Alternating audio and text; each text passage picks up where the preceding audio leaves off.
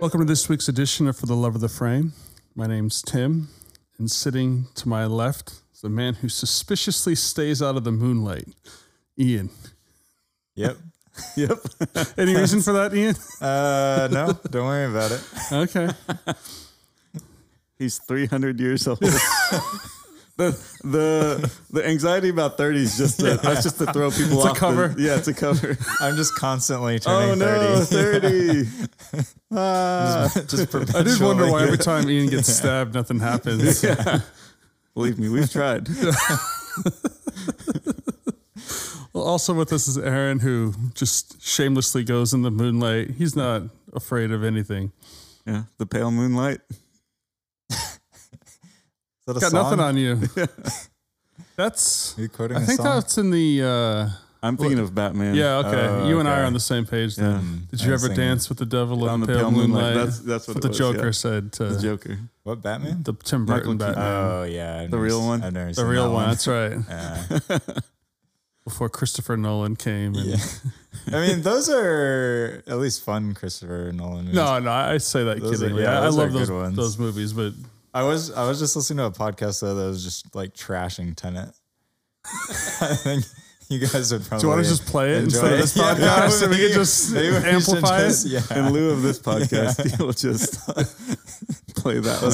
I feel like I don't have the think- strength to like trash it. It's too much effort that Tenet it's worse. Tenet. I think it wouldn't even be worth doing, honestly. Take Wow. that. Nolan. Unlike Pirates of the Caribbean. Right, yeah, unlike a Which is- great classic movie. A great classic Pirates movie. of the Yes. Caribbean. We are here to talk about the original Pirates of the Caribbean movie. I have no idea how many more came after this because I stopped watching them after almost immediately. But the first one we are here to talk about, which I guess is The Curse of the Black Pearl. Did I get that right? I think so. Correct. Okay. This is from 2003. I was shocked. This is actually, I always like to check for Oscar nominations. This was nominated for 5 Oscars. Wow. Did not win any of them. Nominated for Best Actor for Johnny Depp, and then a lot of the technical makeup, Yeah, that's what I was- sound I could see that. mixing, Yeah. sound editing, and visual effects, which, Yeah. yeah, especially back in, I guess, 2003. Okay, could read my handwriting. We are doing this film as a love letter to Ian, who I don't know how it feels became left that. out by all the 90s movies and nostalgia that Aaron and I haven't indulged in. And so to keep Ian happy and to keep him from storming off the set, we let him do a childhood favorite. You gotta throw him a cookie every once in a while. doing some sort of undead rampage, stealing everybody's gold. So talk to us, Ian. This was not a childhood memory of mine. Yeah, I'm too old, so it is for me. I don't remember seeing. I honestly have no idea if I saw it in theaters. I don't think that I did, but this came out whenever I was 10, and this was one of those movies that we watched. Me and my siblings watched a lot. So I've seen this movie quite a bit, and it was fun going back to it. I hadn't seen it in years, and it was just, there's so many scenes. I felt like every scene I was like, oh, this is a great scene. Like this is so funny. And then like the next scene would be like, oh yeah, I forgot about this part. This part is great too. There's so many little bits in it. So it was fun to go back and watch. Mm-hmm. So I really enjoyed it. It held up for me. It was a little long though, I will say, on this viewing, because I think it's like 2.5 hours. It's a lot of twists and turns. Yeah, there is. There's a lot of stuff going on, but there's also really long sword fights. Some of the fights go on. So if that's what Claire doesn't like about it, I guess I could maybe see that. You just were sitting on that one, huh? You're gonna argue with someone who's not even in the room. No, I'm just saying. I agree with her. That's what I'm saying. I agree with It's like her. one of our top fans, Ian. Yeah. Easy. Yeah, Careful. I'm agreeing with you, Claire. That's what, yeah. Calling out by name. That's bold. our fan base. Yeah. What about you, Aaron? When did this first cross your consciousness? I was an adult. I was living in Mississippi. And I remember hearing that this was coming out and having no idea, like, what could it even be? Because I was familiar with the ride at Disney, and I've been on it, and there's not really much of a story to it. You know, you're just kind of like floating through a river. It's like one of those rides that you get on in the middle of the day when you're hot and tired. And because it's indoors. It's indoors. It's like it's a break from the heat. You don't really have to pay that much attention. It's these like pirates that look like they're made in 1940. You know, and they're just moving. And like I said, there's not really a story. You're just kind of like floating through what kind of seems like a pirate hideout. Yeah, I'm sure it was cool at some Sounds point. cool, yeah.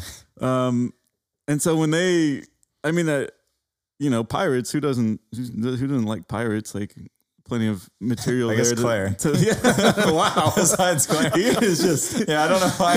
coming in hot with the shots. I just couldn't help he was just myself. laughing all the whole time, but I think it hurt. Those He's were tears of a lashing out clown. in pain. Yeah, I've never seen Ian like this. There'll be no parlay tonight. Ian's taking no prisoners. But I went and saw it. You know, Johnny Depp, I was a big fan of his at that time, and I enjoyed it. I remember it was fun. I saw it in the theater. I don't know what this says about the movie. I kind of remember the theater more than the movie because that sounds like a good story. it was one of the more bizarre theaters I've ever been in. It was just an open room with like, you know, those like plastic school chairs. This is Mississippi in the early 2000s. But those plastic like chairs that you sit in like kindergarten, they're like red and yellow and blue. Yeah. It was just a big open room, no theater seats, just these plastic chairs scattered everywhere. Some of them bunched up in a corner, and you just kind of pulled out a seat and kind of placed it wherever you want and sat there. And Were they really small? Like, were they small? yeah, they were small. things? They were small. Did the movie ushers like stay out of the moonlight? That's Sketchiest movie theater I've ever watched a movie in. But Was it at least $1 theater? It was cheap. I don't remember the price back then, but they were Okay. showing new movies, but it was cheap. And that's where I saw Pirates of the Caribbean for the first time. wow. It's a great story. Yeah. I want to go back, see if that theater's still there. Yeah, I think my recollection similar to yours. I think You also watched it in tiny no, plastic chairs. definitely not as interesting as that. But I think if you're of a certain age, your first associations with the ride, the Disney ride. I had also first encountered the Disney ride, and so it's why is this a movie? Who decided this was a thing? It's funny now because, you know, here in 2022, it's clearly a movie franchise. Like, and it's like the ride is second. it I think worked. it would be hard to even explain to people a certain age that the ride came first. You know, 'cause- I'm one of those people. did you learn that for the first time? No, I did know that, but I remember learning that for the first time. I was like, "What? That's Yeah, so weird." it really is like a cynical, naked cash grab of like, we have this popular ride. I mean, it was one of the more popular. It maybe was a little dated, but it was kind of known. Let's build a story around it. And, you know, so that's usually not a great recipe for a movie, but here we are. Is 5 or 6 total? I don't even know. Lost track. Something like that. But it yeah. spawned, I mean, $1 billion franchise. It's maybe Johnny Depp's defining role, or maybe what he's most, at least in the popular consciousness, like known for. I think now with almost 20 years of distance from the first one, it's fair to wonder if he's acting. Yeah. I think the real life Johnny Depp and Jack Sparrow have converged to a singular point at this point. So, but to his credit, he really does carve out a very interesting character, and I think the entire franchise rests on that because there really is no source material other than a rickety ride and some pirates and some animatronics and, you know, not a ton of backstory. So he really had a canvas to just conjure a character, and all the weird mannerisms and just the way of talking and the way of walking, just his, he's a pirate, and I think we have like a category for how pirates are. And there's some ways where it's in line with that, and there's some ways where he's just a very eccentric, weird, non-traditional pirate. And somehow that combination works, you know, and even now watching it 20 years later, like I liked it when I saw it and then I immediately forgot about it. And then my kids went through a phase where they were really into this franchise and insisted on watching all the movies. And I think I made it 2.5. And I just, at some point, was just on my phone the whole time. I didn't even, I couldn't tell you the plots of the later ones. Yeah. I think they I've loved only it though. seen the third one. They were rapt attention the whole time, all the way through. I think they deteriorate pretty quickly, but the original one, because I hadn't seen it until preparing for this podcast, and I was surprised by how much I liked it. Just as a fun, just a fun movie. Yeah.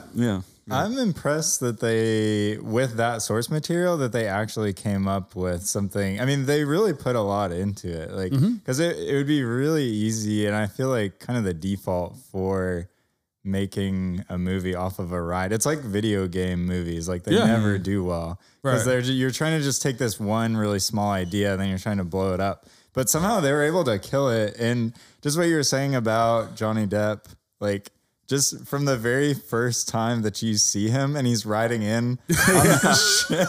It's pretty classic. It is. It's like, it's such a classic. Yeah. I audibly laughed out loud. It's so good. It's just because he's so statuesque and it's just, It's an iconic like movie entrance for sure. And it really like, it does a lot of character building, really. Like it's like a lot of subtle, where like, the charisma and the confidence that he walks like from this sinking ship. And it's like, it's sinking, but it gets him just where it needs to go before. And there's so much in that it's like, it's really well done, honestly. And it's just so fun. Like that was one of the parts wherever I was watching this a couple of weeks ago and I was like, man, this is a great movie. This is so fun. That's true. That scene it just immediately establishes who Jack Sparrow is and the way that he starts toying with the two guards. He's like a cat playing with its prey. It's just like he starts talking to and it's like roguish charm. Right. And so he has the charisma to pull that off, but there's pockets of like incompetence and then pockets of like very real intelligence and like know-how. And he's not just like a bumbling idiot who just catches breaks. Like, it's a very interesting combination of characters. And I think it was another, like, from like a macro storytelling perspective, another stroke of genius to like pit it against like stodgy British, like, they're fun villains, right? It's just like you really do. You see the stuffy, with the white wigs and the button down demeanor and the ultra formality contrasted with kind of the Johnny Depp, just his way of being. And you just immediately are like, I hate those guys. That checks out. You're right. It's like that probably is how the British were. That seems right. I didn't know this was so historically accurate. Yeah. All I need is a powder wig. And I'm just like, that's clearly, what it was like. Right. But it is interesting. Like almost everybody in this, I guess like the pirates and Barbossa he's definitely the main antagonist. Like he's like the bad guy of the movie, but even him, they make him sympathetic at certain points. And I feel like, and then they have the British and they're like the governor and Norrington, is that his name? Yeah. Commander Norrington. Yeah. They have them and like, they're like antagonistic to Jack and I guess to whatever Orlando Bloom will. Will Turner. Nobody, he's not a great character. He's like not interesting at all. Yeah, he's like a hero that I don't root for. Like, why do I like this guy? It's like I really Am I supposed to like him? Yeah. But I don't know. It does a good job of like taking everybody it makes you sympathetic to all the different sides at different points. And I don't know, there's just a lot of interesting factions going on. And it's not just as clear cut as like good guys, bad guys. And like in some ways it is, but I feel like they play with that a little bit, especially for a Disney movie. I feel like it makes it a little bit more interesting. Like I love how you have the two soldiers, like the two guards that Jack's kind of messing with on the ship at first, but then you have kind of like their like analogous like pair of pirates, the guy with the eye, glass eye. The eye, and like they have like their whole like parasail thing whenever they're all dressed up and like just I don't know, it's just funny. And then I feel like they add a lot of humanity to the pirates, and I don't know, for some reason it just makes it a little bit more like easy to relate to everybody. And there's like there's a lot of like swirling, like people changing sides and alliances, and it works because you kind of don't really know who you're rooting for all the time. And I feel like that makes it fun. We also need to talk about the animal acting. Yeah. I was actually going to bring that up. I was going to bring that up. That was the biggest part of my notes. Yeah. Looking through it. Because we have the dog with the key. Yep. Okay. Yep. Right. When Jack Sparrow's in jail. Yep. And the other prisoners are trying to get the dog, and he's all like, "Oh, you're wasting your time." But then he tries. But I love how he's sitting there. Yeah. The dog is sitting there with the keys in his mouth. Why does the dog have the key? Like, he knows what he's doing. It's a trustworthy dog. He's incorruptible. I mean, that's a well-trained standing just out of reach. You can really save on labor costs if you can like entrust the prison garden to dogs. I like that somebody was like, "Should we get a hook to hang these keys from on the wall?" Nah, let's give it to this dog over here. He can hold them. Maybe there's a reason why the British Empire fell. Yeah, I'm starting to see what happened here. But we also have the monkey. Oh yeah, the monkey.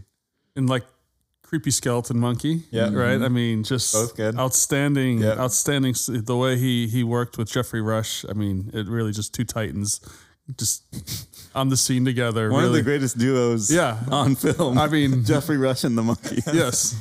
I'm glad you see it that way too, Aaron. And then, we have your classic parrots, Yeah. You have the donkey too. Yes. It gives him that look. He has that look whenever he picks it. Yep. Yeah. That's great. I wrote down donkey Oscar. That's what I have that in my notes. Wow. Yeah, and the animal Oscars of 2003, it would have slayed. This movie would have just run the table. Yeah, it would have been the lead. The lead animal though, definitely the monkey. The monkey, I think he had the most plot and the most. Donkey gets the supporting. Yeah, he gets best supporting role. Yeah, definitely. It would have been like the Return of the King of that year for the animal Oscars. Just dominated. Well, Ian. What do you guys want to talk about? Dun, dun, dun, dun, dun, dun, dun, dun. Anytime theme is amazing. It is. No, it's great. It needs to be mentioned. Yeah. The music in this is incredible. But anytime there's a lull in this podcast, I'm just gonna dun, dun, dun, dun, dun, dun, till we. Yeah, I am curious. What? And not trying to beat a dead horse, but this is like a child. Well, you said a dead donkey. You said you were 10, and then you guys watched it a lot. And like one of the things I'm interested in, we talked a little bit about this a while back with Doctor Strange when we kind of dipped our toe into the Marvel universe. I do think it's fascinating when things like what qualities of movies, like why do they grab like the public imagination? Like, it's easy to look down on that and be like, oh, it's a shallow movie or, oh, it's just fun or whatever. But things are popular for a reason. And it doesn't mean like you have to agree with the taste, but I do think there's something worth, like, why does it resonate so broadly? And I'm just curious, like, from either of you guys' perspectives, like, what is it about this movie that spawned all the sequels, spawned just that appetite to keep going back to it? Like, why? Because there's lots of stuff that has quirky characters and CGI and why is like the chemistry of this takes such root? If you had to theorize. Yeah, that's an interesting. I hadn't really thought about it, but I do think part of it was what I was saying before. Like it's not quite just straight black and white, and I think that makes it more interesting. I think that like adds some to the dynamics because you don't really know the whole time what Jack is doing. Like he has a goal, but he really is pretty hard to figure out. And I think that adds a lot because you, as the watcher and like as a kid, you really don't know if he is, because he acts like kind of like a good guy, but then he is a pirate and he does piratey things. But then he's also like he's like, I love the worst pirate that I've ever heard of line, because it's so good. He's like, but you have heard of me. You have heard of me. And it's like he's like, okay, yeah, he is a pirate, but he's like not what you think of. Like Barbossa is like the pirate that you think of. And so I think just how, I mean, and obviously Depp he is amazing in that role, but I think the way that he's just so like, just hard to figure out what he's going to do next. I think that really adds a lot. I had something else, and now I can't remember what it was. Do you have anything, Aaron? Yeah, I agree. Like Jack Sparrow, Johnny Depp, like just a superstar performance. Mm-hmm. And I think one thing particular to this movie is that like it has a lot of those just common like blockbuster elements, you know, big production, star power. But I think the uniqueness of putting that all with like pirates and like that, even like that period of history, I feel like isn't like, you don't get a lot of movies coming out of that time period. And so I do think there's like a uniqueness to this franchise and in this movie in particular that like people just hadn't seen before. That, you know, we have a Western genre, we have space genre, we have war genre, like summer blockbusters have come out of all of those. Mm-hmm. And this is unique in some ways, like kind of having like a pirate, like on the high seas. You just don't get a lot of those kind of movies, and particularly like summer blockbuster type of movies. And then I think what you're saying, Ian, like Jack Sparrow, he's an incredible character. And I love the way that he's human. He's not like just like a superhero where he can never fail. He doesn't have any weaknesses, no flaws. Like he's a flawed character, and he is like, if you think about it, he's like a bad guy, but like you love him, right? And yeah. you're rooting for him and you're cheering for him. It's just really well done, well executed in that way, and I think it made something memorable that I think people can connect with. That like they can look up to Superman or Iron Man or whatever, but Jack Sparrow kind of feels like an everyman in some ways. Like he's, there's pieces of him that are approachable, and then there's pieces of him that you kind of admire and like, man, I wish I could be like that. Like, yeah, and it feels like you could be like that. Like if you just had that charisma and like that, almost even just like confidence, because he doesn't really have a lot besides confidence sometimes.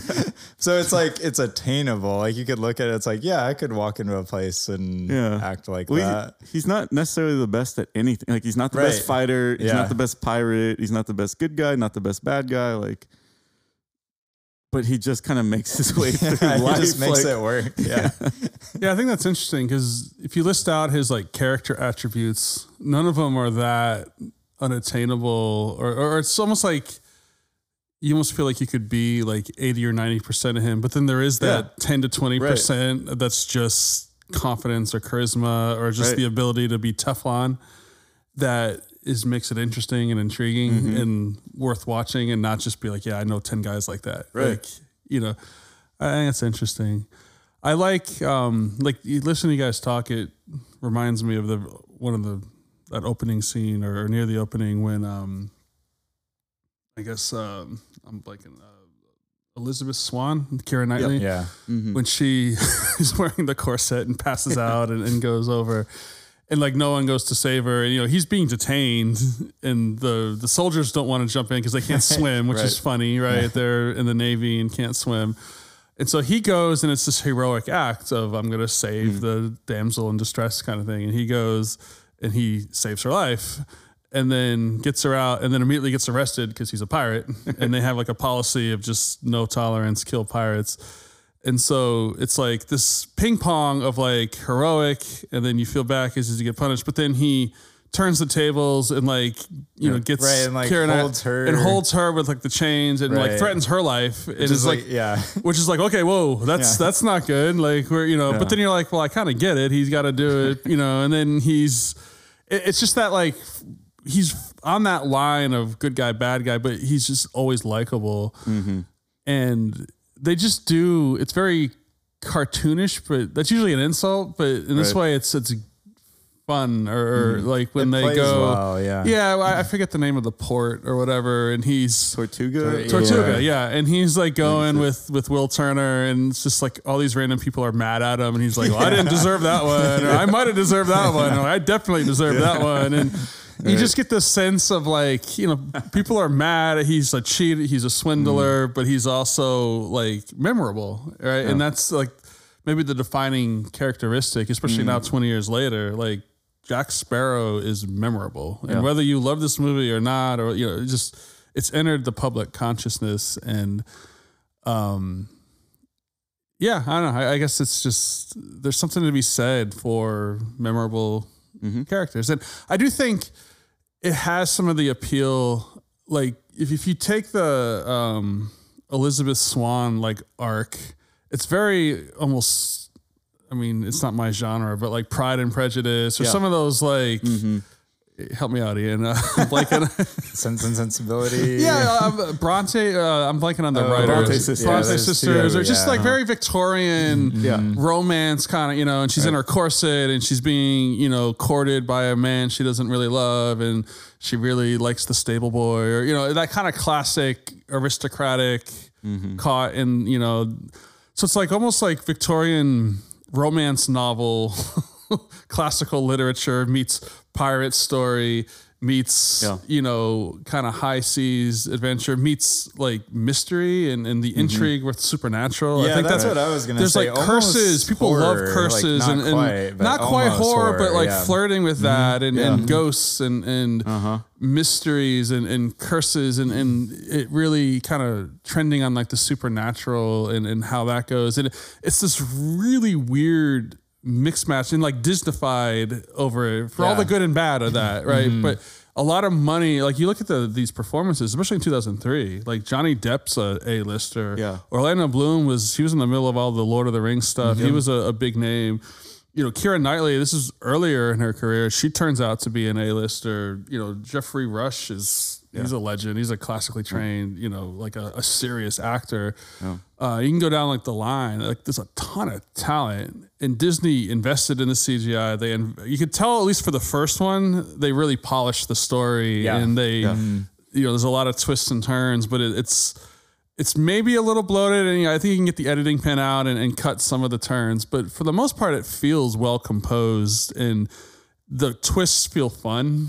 You know, like because while we watching it recently for this, I hadn't seen it probably in 5 or 6 years, and I vaguely knew the end, and I vaguely knew how you got from the beginning to the end, but I was kind of caught up in some of the twists and turns as I had forgotten, and it's. You never quite, like you were saying before, you never quite know Jack Sparrow's motives. Yeah. And you know you can never quite trust him. And I don't know, it's just it's a lot of familiar elements put together in a unique way that I think touches on a lot. Like I think as humans, we like romance, and we like, especially forbidden romance or you know, kind of barriers and all that. We like sort of the rogue, you know, and you know, anti-hero, you know, just that's been super popular now. 20 years ago, it wasn't quite, you know, Walter White hadn't hit the scene yet, and you know, that kind of thing. And we're fascinated by curses and supernatural and that kind of thing, and putting it all together. I can see how when it's well, slickly produced, how it grabbed the public imagination in a lasting way. Yeah, it was a really fresh. It's hard to like put yourself back in that place of almost like 20 years ago, but I think at the time there was just a lot of things that were just fresh. Like even, you know, you made the comment, and it's true. Like 20 years, not like from then to now, it kind of feels like that's just kind of Johnny Depp. But at the time, I don't think he was Edward Scissorhands, and he played a lot weird. of sweet, weird characters. But that kind of like rock star swaggery, Edward Scissorhands, Nightmare on Elm Street, Dead Man, like all these like classic roles that he was playing. He was sweet, odd, but like kind of quiet, kind of like this was the first very emo, very pale, very emo. This was this first like swaggering, like it was a very fresh Johnny Depp performance. Like I said, I think that's been washed out over time because of who he's kind of been revealed to be in public, but at the time it was pretty fresh, and I do think that was a part of this pop. We were like, whoa, Johnny Depp! Like, I didn't know you were like that. Like, yeah. It's fun too. I mean, just like you talking about it, it like. I think one of the things that it's done really well is it has all these twists and turns, and they're fun and they are genuinely surprising, but then also you can follow them. Like as a kid, I think you can, it's right on that edge of like, you're almost confused, but you can kind of follow it still. Cause I remember as a kid, like it's kind of confusing who's switching sides and when and where, but at the same time, they play it out well enough that you can understand what's happening. So you get what's going on, but it's almost like a Nolan movie, but like done better, like, and for kids, because maybe that's like the best version of it. Cause it has all these little plot twists, but they kind of just they aren't supposed to be this really big thing. It just kind of happens. And then you like things shift and then you kind of rock a different way. And I don't know. I think it's like the complexity is done really well. And then even whenever you're talking to him too, I think I didn't know.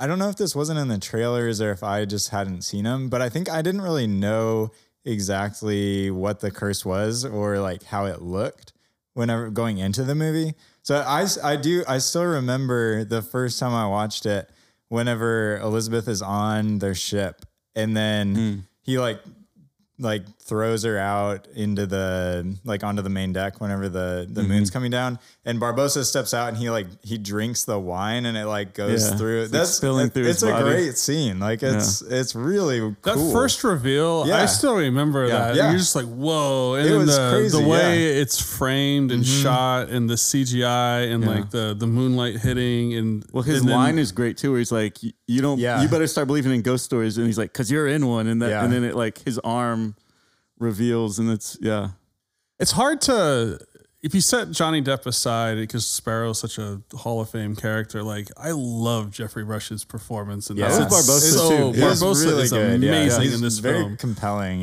very intense, but not like it fits the movie perfectly. And he's like you need that quality, I think. Yeah, he's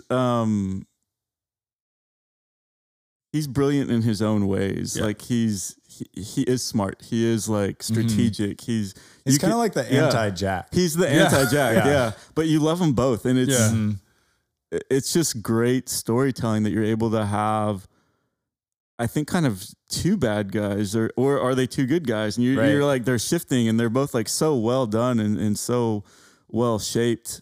And you like both of them, and in a lot of ways they're like opposed their interests are opposed, but I find myself kind of rooting for both of them, and I'm like, that's great storytelling, like especially Barbossa, because it's like, why would you? Why do I like him? Him to be, but he's so charismatic, in a different way than Jack is, but he's so well spoken, and he has his own kind of confidence, and like, it's and you can fun. see why a guy like Barbossa would look at a guy like Jack Sparrow and want a mutiny. Yes. If Jack Sparrow was in charge and you felt like he was making bad decisions, like it kind of makes sense too as personalities. Yeah, it absolutely. Well, it checks out. In that line too, whenever I was watching this, I was like, this movie is just about Norrington getting like screwed over and over again. Like he's just trying to do the right thing. But he's British and he wears a wig. And it's just like everything that he tries to do is like, nope, you're wrong. It's like, boo, I hate this guy. But yeah, you're right. He's the one like trying to do him and Will Turner. They're like trying to do the right things and like, I don't like either one. I'm like, nah, I don't like this guy. I know. This guy's boring. Bigger hat, more pirate. But I do think, so it has all that fun stuff, but then rewatching it again too, it has some interesting themes like spread out throughout it. I mean, even just like the idea of them getting the gold and then getting cursed. And he has some lines around that. Like I wrote some of them down. Where he says like we were punished disproportioned to our crime, and like and then I was thinking about that, like it brings up some ideas of like what's worse than death, like what could be worse than death, because you have these pirates and they're pirates. And So the all monkey. they do, And the monkey. and the monkey. Yep, you have these pirates, and also. So I guess the monkey stole a piece of gold too. He must have. Yeah. He must have. He's also cursed. They I were mean, like, let's- the yeah. pirates are like giving him out, and they're like, and the monkey gets one. I mean, he's part of the crew. I mean, Yeah, a I worker guess deserves so. his wages. So you have them, but I always thought that even as a kid, I kind of remember thinking about that. It's like, well, all they do is go around and kill people. So like, it's pretty useful to not be able to be killed. But then they do that for a couple of years and it gets like, I guess there's a lot of other things like they can't enjoy food or drink and they like, there's just a lot, I guess they can't really feel anything is kind of how it plays out. But I think it brings up some interesting questions of like, well, what is worse than death or what could be worse than death? And like, and that's just kind of like, well, what's worth dying for then? And even you have that theme too, like Jack asks in kind of a funny way, he asks Will, he's like, are you willing to die for her? And he's like, yeah. He's like, absolutely. He's like, okay, good. Yeah. Oh, perfect. Yeah. I don't have to have that speech. Right. Yeah. So it's like kind of, I don't know. I just think it's asking some interesting questions like that. And it's not hitting you over the head with them, but it does have some interesting stuff there. And then also with, just with Will's dad, and like he has these roots and he thought that they were something different, but now he's kind of learning who his father was. And he was Bootstrap. Yeah. A handle like that deserves Bootstrap to be Bill. called by name. Yeah. Bootstrap Bill. Bootstrap Bill. It's a good name. Yeah, it is a good name. Yeah. But I guess he only got it whenever he died. Right? Because that's why they call him that, because they tied him with his bootstraps. So it's kind of a weird time to Ian's nickname. thought about this movie more than It's just kind of a weird time to nickname somebody. Like as you're killing them, you're like, oh, I just thought of a good name for him. Good old Cliff Dive Ian. it's the pirate code. That's part of it. The pirate code, another great callback. I The use that all the parlay time. when Elizabeth just pulls that out when Yeah. she's like getting cornered. That was another stroke of genius. It's just you're watching it and you're like, how's she gonna get out of it? And you're like, parlay, and you're like, what? What's that? Yeah. And then they immediately stop, and like you can tell it cuts through the pirates like a knife. Like it binds them, and you're just like, it's those little moments. Yeah, it adds a little. Yeah. Yeah. And I love that it becomes a gag. Yeah. Then it's like Yeah. you're like parlay. Like, oh, like they're so mad at it by the end.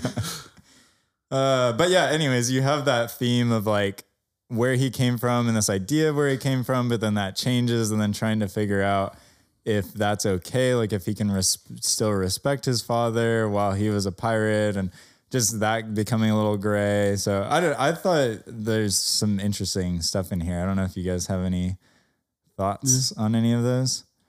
Actually, similar to what you were saying, every time I've watched it, it's a seemingly insignificant detail that just grabs my imagination. Like, because I did not watch this hundreds of times as a child, so correct me if my timeline's wrong or my details are off. I'll But let you know. it's this treasure that they got that was cursed, Right. and then they spent it, or they divided it up and they spent it, and then to break the curse, they have to retrieve every bit of it and then have blood of Bootstrap or one of his descendants. So I would just like, you look at like the undead and how, like you're saying, they're cursed to live, but they can't die. They're not living, but they're not dead. And how unsatisfying. I think the movie does a really good job of portraying it with the moonlight and how he's like, I don't know the right word, like kind of like wistfully longing for like the green apple and wanting to taste and wanting to experience and just like the human, like, and that's where like Rush's strengths as an actor come in, and like it really, you feel it of how awful it must be. Yeah. Like, cause at the surface level, how freeing, like I can get stabbed and nothing bad happens. I don't have to worry. Like you can pillage, whatever pirates want to do, they're like indestructible. It was almost like reminiscent and slightly different, but like in like the Army of the Undead and Lord of the Rings, how like just you see them like cut through, they can do whatever they want, but they can't. There's no rest, and even death, like Ian's saying, like there's things worse than death, and how painstaking it would be, almost like logically speaking, an impossible task to like if all those gold pieces got scattered to the corners of the world in commerce or dropped in a if it got dropped over a boat and settled in some crevice, a mile under the water, like for all intents and purposes, that's gone. But if that's their only way to break the curse and to finally achieve rest, like how painstaking it would have been to track every single one of those things down. And then they're one short, right? That's why they, and so, I mean, there's some artistic license, but like embedded in that is like, that's what consumes their entire existence. They're not around. I mean, they're sailing the seas and doing what they do, but their one goal really is to die. Yeah. Like that's really what they want. Yeah, they just want to be trying normal, to be, they just want to essentially, like be able to die.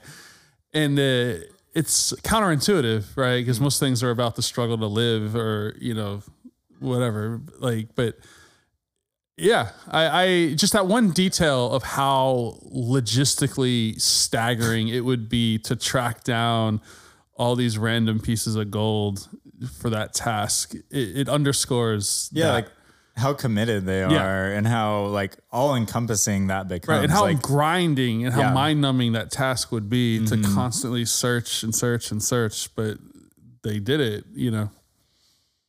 Yeah, I feel that. Yeah, I feel like it portrays that well without, it doesn't like hit you over the head with it. And it's still a kid's movie, but it does bring up those themes and it makes you feel the weight of them somehow, which is really interesting. And also too, like what you were saying, all they really want is to just live a normal life too. Like it gives you some appreciation, or at least whenever I've watched it, like it does give you some appreciation of just what it means to like be able to eat food or like go outside and you can like feel the rain or you can feel the sun. It gives you, it like makes you imagine like, well, what would life be if I couldn't do all these small things that I take for granted? I mean, we eat every single day. Like we go to sleep every single day. It's like, we take all that stuff for granted, but really like those are the things that make us human. And it's not trying to make some huge point with that, I don't think, but I think it makes it better for that. It brings up those questions and it brings up like, I don't know, it helps me appreciate life more, which is kind of weird saying that from watching Pirates of the Caribbean, but. Did you write your college application essays on the impact the Pirates of the Caribbean had? Yeah. They could tell I was homeschooled.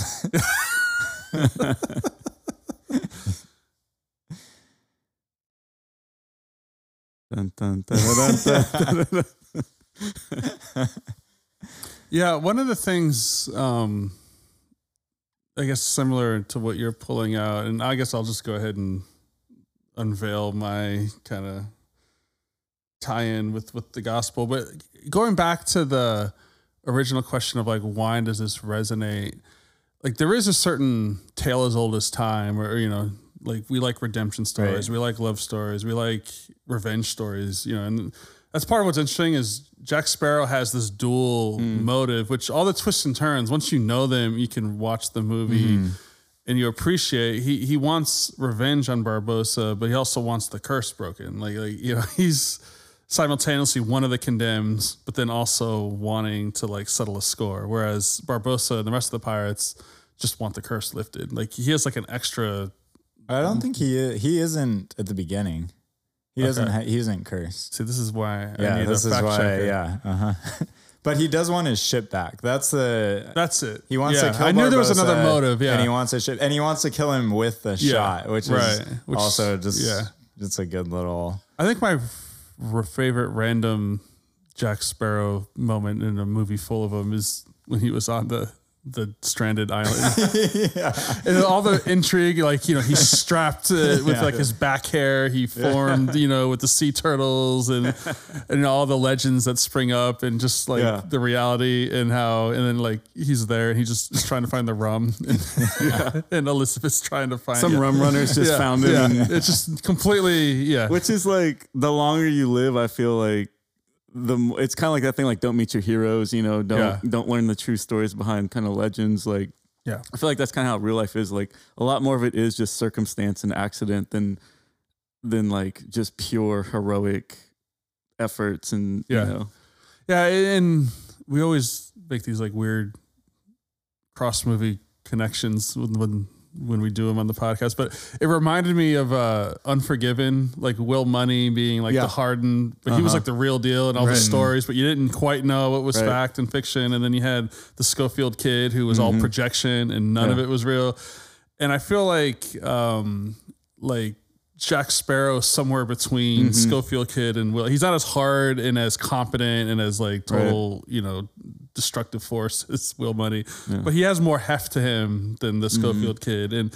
But the projection of him is useful. Like he wants people to think, Captain Jack, this is the day you almost caught Jack Sparrow, but he got caught so many times throughout the movie. But it's good to have that as a tagline. It's good to have the mythology in people's heads. It's useful to him in his exploits. It's a little weird. I don't think you usually think of Unforgiven and Pirates of the Caribbean and compare and contrast them. It's a lot of tie-ins. Yeah, it's some tie-ins. A lot of tie-ins. But anyway, I think for me, when Barbossa has the green apple and he's looking at it, like there's some classic imagery there, right? What do we do? Where does our mind go when we see apples? We go back to the Garden of Eden. We go back to the curse, right? And like, I'm not saying that the Pirates is meant to be this reflection of that, but in the way that like we resonate with stories as old as time, like if you start pulling back, like you have the apple, you have a mutiny, right? Which should sound familiar. We have a blood sacrifice, right? We have a wrongful death. We have a curse. We have people living under the penalty of curse where they're not quite alive, but not quite dead in that, condemned, and they can't free themselves. Like there's no, cure for it in and of themselves. They can't say my bad. They can't even kill themselves. Right. There's the only thing they have is to play by the rules. Yeah. They're bound and they're powerless to alter the deal or their reality. They're bound to it. And the only way is for the innocent, which is Bootstrap, right? The innocent one and his descendants, right? So we have in the Christian story, they're like heritage and descendant, establishing the line of David and all that through, like that's a big deal in the generational piece. And so you have ultimately it goes to Will Turner, but it's the blood of the innocent kind of going and being shed in the place. There's a lot of, Ian's like, it's pretty good. Yeah. It's pretty good. And so again, I'm not saying it's meant to be a parable of the gospel story, but I do think some of those compelling things are compelling for a reason, just in our default mode setting and way curses are broken and how that does apply. A lot of those beats are familiar for a reason. And I'm just going to toss that out there. You guys can... Yeah, I think that's true. And I think that's kind of why they carry weight probably, because a lot of it doesn't really, it's a long movie, but a lot of it is taken up by sword fights, I feel like. And so it moves quick. Like it's pretty fast. And so it's pretty impressive, honestly, that it adds as much weight to things as it does with as many twists and turns that it has, because it doesn't spend so much time like on exposition telling you why, or like it does a little bit, but really not too much. And I think that's probably why. It's because it's playing with themes that are really intrinsically important to us as humans. And so we feel them, like even just willing to sacrifice himself for Elizabeth, like whatever he's going to do whatever it takes. And at one point he like threatens to kill himself because he knows that they need his blood. And from the outside, it looks like he's like totally willing to do it too. Because he is as boring as he is like somewhat selfless, I guess. He really is just like, he just doesn't have any real motivations. It's like, okay, yeah, I guess he likes this girl that he met like, she's rich and powerful and beautiful. I guess he's basically a lot of people have done a lot more with a lot less. It's true. Yeah. It's just, there are just themes in there that are super powerful and they are moving. And I think they play with a lot of those, and they do it in a way that's subtle enough, but then it's evoking enough that you feel it. And yeah, I think they do a good job with that. Yeah, and I think just that longing, like just my mind always goes back to just the way he looks at that apple. Mm-hmm. And there's regret and there's longing and there's anticipation and that gnawing sense of like life isn't the way it should be. You know, and I don't want to repeat. I think you did a good job of sketching that out, Ian, earlier, but I don't know. I just go back to that. Like it's an easy thing to resonate with, even as you're watching kind of a fun movie. Mm-hmm. There's that gnawing sense inside of us, you know, and it is kind of this picture of like what sin does. It dulls our senses. Like if we were made to have our appetites, like to have appetites and to have good appetites and to have them, you know, just delighted and satisfied in good things. And sin just corrupts all that. So like, you know, in the movie, he can't even enjoy an apple's not even like an A+ snack, if we're being honest, right? Yeah. Especially a green apple. Like it's not even like a good apple. Yeah. I mean, if it was a pie, maybe I could, you know, turn that apple into a pie or something. Caramel, right. But just a green apple? It's just a green apple. And it's just like, he would do anything to be able to taste it, even if it was like sour, just to experience it. And like sin has that way of dampening and deadening our taste to where, you know, we are designed for these like exalted, like awesome things that are ultimately found in God. And, but like in community and relationships and good art and beauty, like we're made for beauty. We're made for transcendence. We're made for music and you know, just those things that are uniquely human. And it's just like, we get corrupted and we lose our taste for like the good things. And we seek to have them in you know, in the Pirates, they're still swabbing their decks. They're still, you know, doing things to pass the time, to satisfy, you know, whatever it is to fill their days. But it's not what it should be. And then there's a part of them that still knows that. And in the movie, they're very acutely aware of it. Yeah. And I think, I mean, even just the way that they got there too is interesting, of just like, they had this greed of like, oh, like they kind of knew about the curse, but they were just like, oh, like that can't be real. Like, yeah, they're not that remorseful. No, they don't like their circumstances and they want that to change, but they're not that remorseful about how it went down. No, definitely and the pillaging and the murdering and the not innocence. At all. Yeah, there's still like there's no repentance doing all of that. Yeah, but it is an interesting picture of just how they got there. Like there is some line about that, about like how I honestly, it was a while ago that I watched it, so I don't remember exactly what it was, but he has some line about how they were compelled by greed and that got them to where they were. Yeah. And it's just an interesting picture too of like, if we're that greed, any sort of like selfishness or greed, it doesn't have to be necessarily for money, can lead to that sin and can lead to that like dampening of the things that are actually good. So you can like keep chasing the things that you're greedy for, like whether that's like power or fame or wealth or recognition or whatever. And that actually kills your senses and dampens them, like you were saying, Tim, for the things that are actually good and are life-giving, even if they are just as simple as eating a green apple.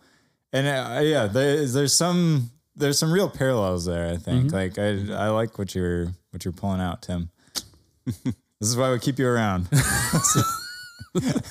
We keep Aaron around for the music. It is funny that the Pirates have they've learned nothing from all that. They're gonna go back to like pillaging and murdering, but like with apples. Like if I could just eat an apple after I run someone through with my sword. That's like their big takeaway. Yeah, no, that idea that the curse is like the inability to be who you were made to be, like fully, is like, it's spot on with what we believe, and it's portrayed well in this movie. Yeah, that's kind of what I was thinking too, like gospel applications, or at least some of them, where it's just like hell is basically, or like some part of hell is basically just not being able to experience the things that we were made for, which is essentially what you just said. And I think finally being fully aware of what you were made for, and then realizing like, I can't touch that or beat that. Yeah. And it's easy to see like how they would get there or why they would get there. And I think it's harder in our lives to like walk back or even to look around at where we are, because doing those things, it shifts the way that you think. Like if you don't appreciate the small things, then you kind of look down on those. You kind of see them as small or as like insignificant, I guess. But they're not. Like those are the things that really make us human. Those are the things that God has given us to enjoy and that like anybody can enjoy.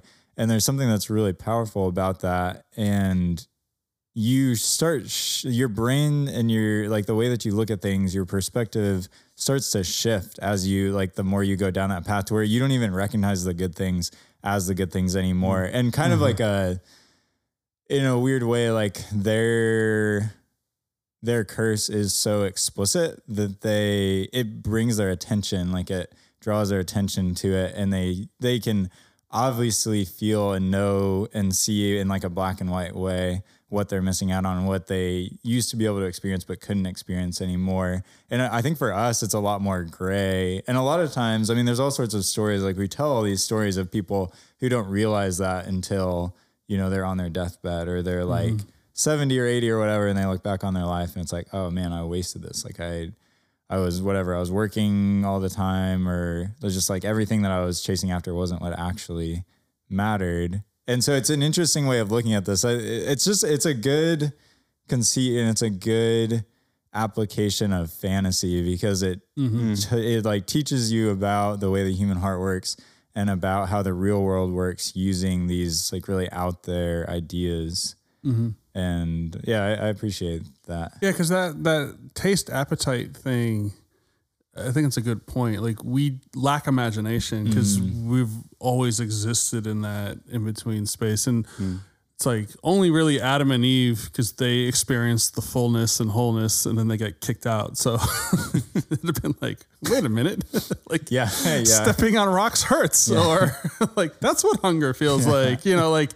They had that contrast that we, you know, because we've always been in this, you know, and so what Pirates does is it starts, instead of starting from this like sinless, perfect humanity place and then getting to what we consider normal, the way Adam and Eve did, like Pirates starts with like normal people and then brings them to this like in between death, life, but like all tastes and all like humanity really stripped away. Yeah, it's a version of hell. Yeah. And so it's illustrating the same concept just from like a slightly different angle. And it's, believe it or not, in a summer blockbustery way, it does invite contemplation. Yeah. And well, it's funny. I mean, even now I'm thinking about, so you have the pirates, but then we were talking about how like boring and lame all the old British dudes are. Yeah. But you kind of have a parallel there. Like you have the pirates and you have this extreme version of in this fantasy curse, but then you also have the pirate or the British dudes who are more like us, obviously. And you kind of see maybe this is pushing it too far, but you see them like living these like very, at least the governor, I think, is this picture of just, I mean, he's just kind of an idiot. He's just like kind of bumbling, but he, I think, is lacking a lot. Like he doesn't appreciate things for what they are. But he also doesn't have like a curse to show him the error of his ways. Like obviously the pirates, you know, there are more obvious ways. But we talk a lot about this with sin, where it's like there's these obvious things, but then there are these other like heart conditions too, where sin is like this really, it's more of a heart motive thing. So you can look like you're doing the right thing. You can look really clean on the outside, but that doesn't actually mean that you're living this fulfilling life, or this life that is glorifying to God and is like appreciating all the beauty and living within all the beauty and joy that he's given us to live within. And I don't know, you kind of, maybe this is pushing it too far, but you kind of see that with like the boring British guys on their, wherever they are, like the little island or peninsula that they're on. Maybe. I don't know. Yeah, I see that. See where I'm going for? I guess what I'm saying is like a curse or despair, or like, it's just the whole like problem of pain. Like it awakens you. Yeah. Right, the sickness unto death, like all of that stuff. It's like those things are actually helpful, and it's good to recognize that. Right. Because they never escape the fact that they can't taste the apple. Right. So that's actually a It's gift a motivator. in a weird way. Yeah. It motivates them in the correct direction, even if they aren't really repentant at all. And even if they're not going to stop doing some of the things that they're doing, it is a motivator in the right direction for them. Yeah. Just like watching Pirates of the Caribbean is a motivator for all of us in the right direction. I just, when in doubt, ask for parlay. Yeah. Parlay? Parlay? Does that still work? Can you just do that with people? And You should try it next time you're pulled over. Yeah, that's what I was thinking. Yeah. Parlay. Parlay? He's like, just- oh, come on. Oh, dang it. Reference the code. Yeah. I do like the whoever falls behind gets left behind. I do reference that a lot. It's the pirate code. Ian adopted the pirate code. Yeah. More of a suggestion. Yeah, more like guidelines. Than anything else. Yeah. All right, you ready to rate? Yep. Yep. What are we going to rate on? It's a bountiful array of options. I don't know, Aaron. What did he call his one bullet, his one shot? How many one shots? Oh, money in. He was I saving don't for remember. Barbosa. Yeah, I think he just calls it. Yeah, you just His your shot? single shot. His Yeah, single shot. yeah. I don't know what else. Wooden eyes, Wooden eyes. Yeah. What nice. I'll do that. Yeah. bedpans full of coal. She like dumps on that guy. That was What? another fodder. I'm just thinking out. That was pretty scary as a kid. Whenever they're chasing her in that, and you still kind of don't really know what's going on, or Yeah. like what the movie is gonna be like. And they're in the house and it's dark, and they're like And they're creepy. pirates. Yeah, they're super creepy, and then she's hiding, and they're looking for her. That's a scary scene. Like it's pretty freaky as a kid. Definitely not now though. Definitely wasn't scared whenever I watched it this time. All right, what are we doing? Yeah, we're doing wooden eyes. Wooden Wooden eyes. eyes, All right. I think I'm gonna give it 4. I think it's a solid 4. I love Jack Sparrow. I love just all of the adventure stuff. I think I dock it a little bit for it. It felt long to me this time. The fights went on for a while, too long, I would say. Elizabeth and Will, it just feels like they can just do whatever they want. Like Jack, it feels like his choices have consequences, Right. and Elizabeth and Will, it just feels like they do whatever they want, and somehow it works out because they're like attractive. Like it just is like, okay, sure. Well, let me tell you, Ian. That is Yeah, maybe Aaron's living proof. there's no way. I mean, if anybody was living a life like that, obviously that would be me. So, and my life is not like that. So. I did like it though when she got all bold and approached the pirate. You know, she invoked parlay and she knew she had the thing they were after, and you know she threatened to drop it Right, overboard. And then they make the deal, but he like lawyers Barbosa, Right. like that wasn't part of the deal. Or, you know, Yeah. she like assumed things. It's like a little bit of like she's out of her depth. Yeah, And she doesn't really get safety or what she wants. Right. Like there were a couple of like There's- yeah, I there's- agree with there's you in the some, yeah. aggregate, but that just the lawyer in me, I guess, just always appreciated that scene. I'm Well- like, you go, Barbosa. I am on your side. Yeah. Well, I like that scene, and I think it's to Ian's point because for most of the movie, she doesn't really have Right. consequences. Yeah. And I was like, yes, finally, It's someone, kind of it's like someone got her. yeah. Yeah. Comeuppance.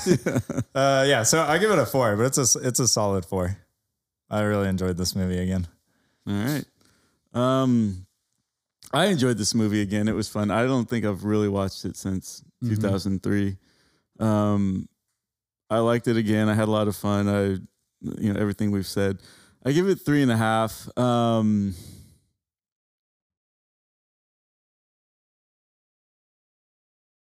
Yeah, it just has for what it is. it just has like some of like the Will, the Elizabeth. It just has too many holes in the kind of like crafting of this movie and the putting it together for me to go higher than that. But Yeah. for what it is, it's fun. I enjoyed watching it. I think everyone should see it. But Would you go ride the ride again? I have. Depends I have how hot it ridden is the ride. outside. Oh, if it's 1 o'clock at Disneyland, you know where I'm going to be. Cooling off in the Pirates of the Caribbean. Dun, dun, dun, dun, dun. I'm just there wiping my brow. Yeah, I think I split the difference between you guys. I'd give it a 3.75. It's a 3.5 for all the reasons Aaron mentioned. I co-sign every single one of them. It just gets bumped because of the animal acting. There you go. Truly, it sets it apart. The animal acting, the dog with the key just gets me every time. And then just the iconic nature of Jack Sparrow. It's just, it's memorable, even if it's, you know, maybe got diluted down the line. But for the first one, it was fresh. And so I nudge it up to that. So recommendations. I'm actually curious. Yeah, I got two pretty different ones. Yeah, I really didn't know what to go. So my first one is Thor Ragnarok. Oh, wow. Okay. Kind of just vibey. It's pretty similar. I feel like it's my favorite Marvel movie, I would say. I've heard the new Spider-Man is good, but I haven't seen it. So I can kind of see it. It's funny. It's quirky.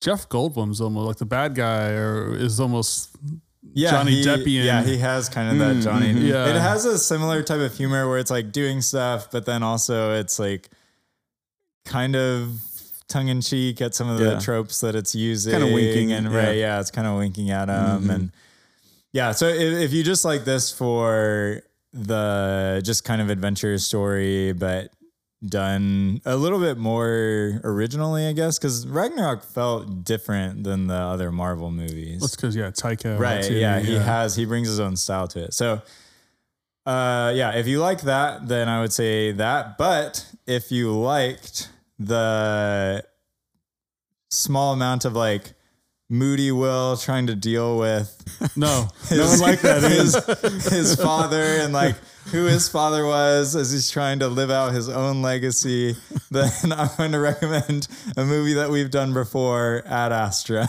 Oh, wow.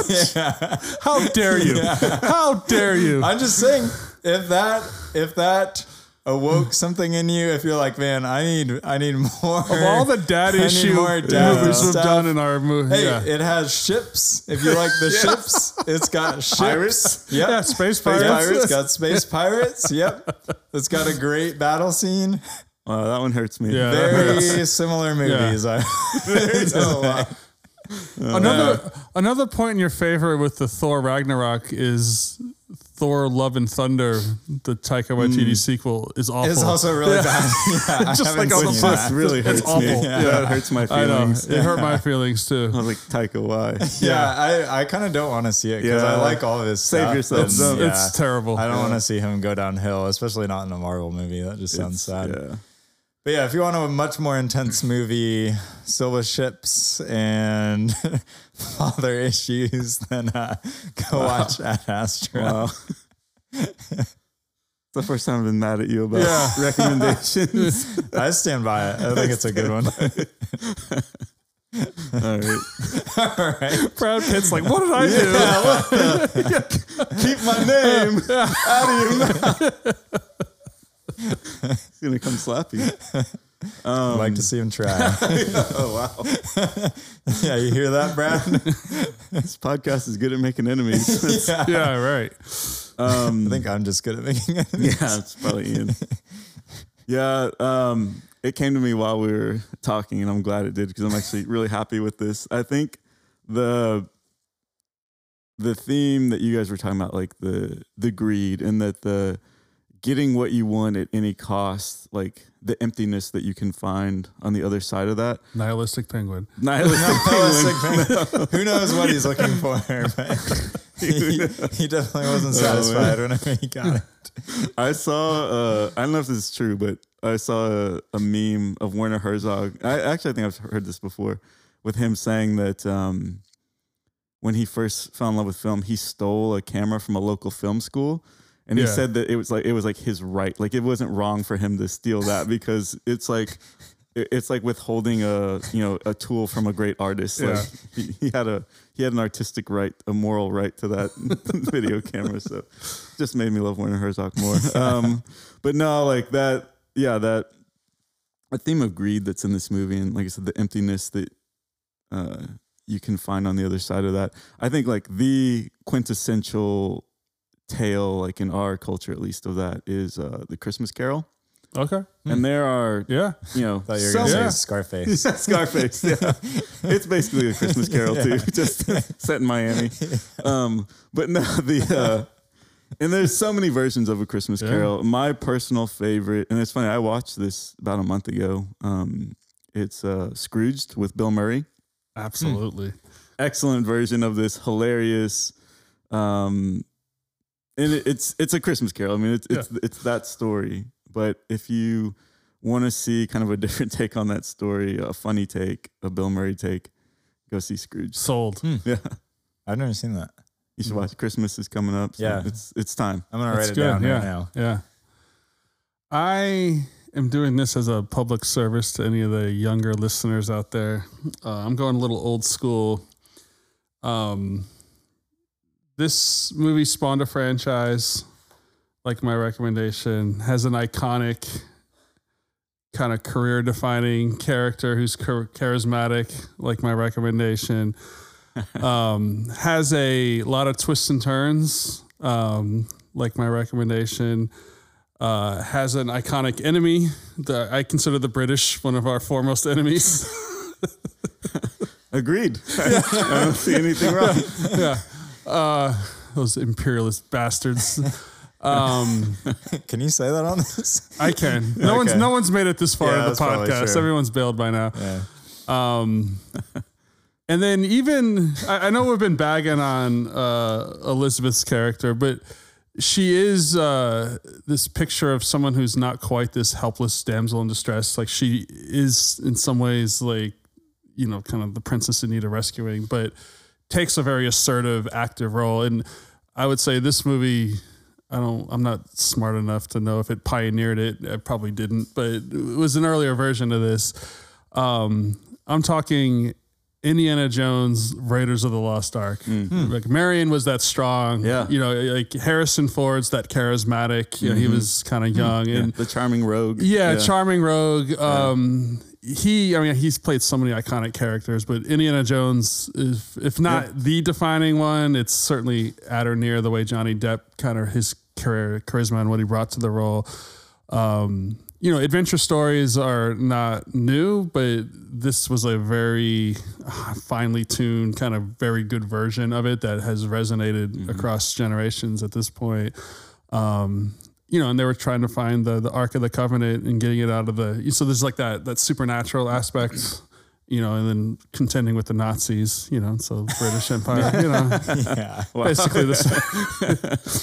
So I don't know. I just thought that there was a lot. And to me, it's like, who hasn't seen Indiana Jones and Raiders of the Lost Ark? But I realize I'm old and people don't. Yeah. It's true, from like yeah. 78 or 79. When did you watch it, Ian? 81. Not that. I mean, it was probably 5 years ago now. Something like It kind of that. holds up. I think it is. Is it early 80s? Yeah, I forget it's early if 80s. Yeah. I actually think it kind of holds up for I think so, a too. movie that's almost 40 years old. Like, I want to go back and watch those again. I think I've seen all of them once, but I don't it's funny. We can do a whole Indiana Jones thing. Like, Yeah, that'd be fun. That'd be good. Yeah. I loved the second one as a kid. As an adult, it's like, what the heck? And I read somewhere that George Lucas and Steven Spielberg were both like, had recently had marriages or long-term relationships ending. And so that movie's like their emo processing of it. So like they're ripping out of the guy's heart and all that. It's like, they're just like therapy. Instead of like paying a therapist, they put it all in an Indiana Jones movie. we can. That would be a fun podcast. Yeah, I would do that because I want to watch them. So. But yeah, I think the first and third one are really good. Yeah. We'll forget the fourth one ever existed. Yeah, that one's. Did you know they're making a new one? Yeah, my kids ask me about it like every 6 months. They want to know because they love the fourth one. Okay. Don't even. What? Yeah, that's why I'm doing this as a public service to the youth, anyone who listens to it, because they love the fourth one. And Wow. it's like we can't talk about it because I don't want to disown them, but I love my kids, but that's an unforgivable opinion. But Indiana Jones and the Raiders of the Lost Ark, check it out. It's kind of like Pirates of the Caribbean. Less pirates, more submarines, Bible stuff, people's faces melting off. There's a lot to like. All right, well, we made it. We didn't have to invoke Parlay. Yeah. We had the podcast code.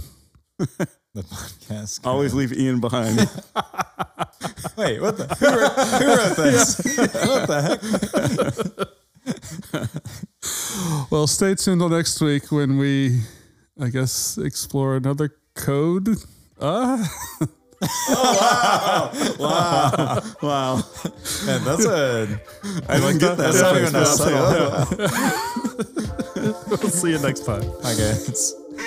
You're flipping through the channels late at night, looking for a movie. Yeah, you're doing it right.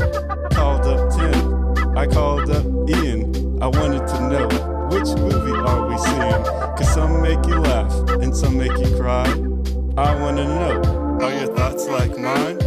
For the love of the frame. Love of the frame. For the love of the frame. Love of the frame. For the love of the frame. Love of the frame. For the love of the frame. Love of the frame. For the love of the frame. Love of the frame.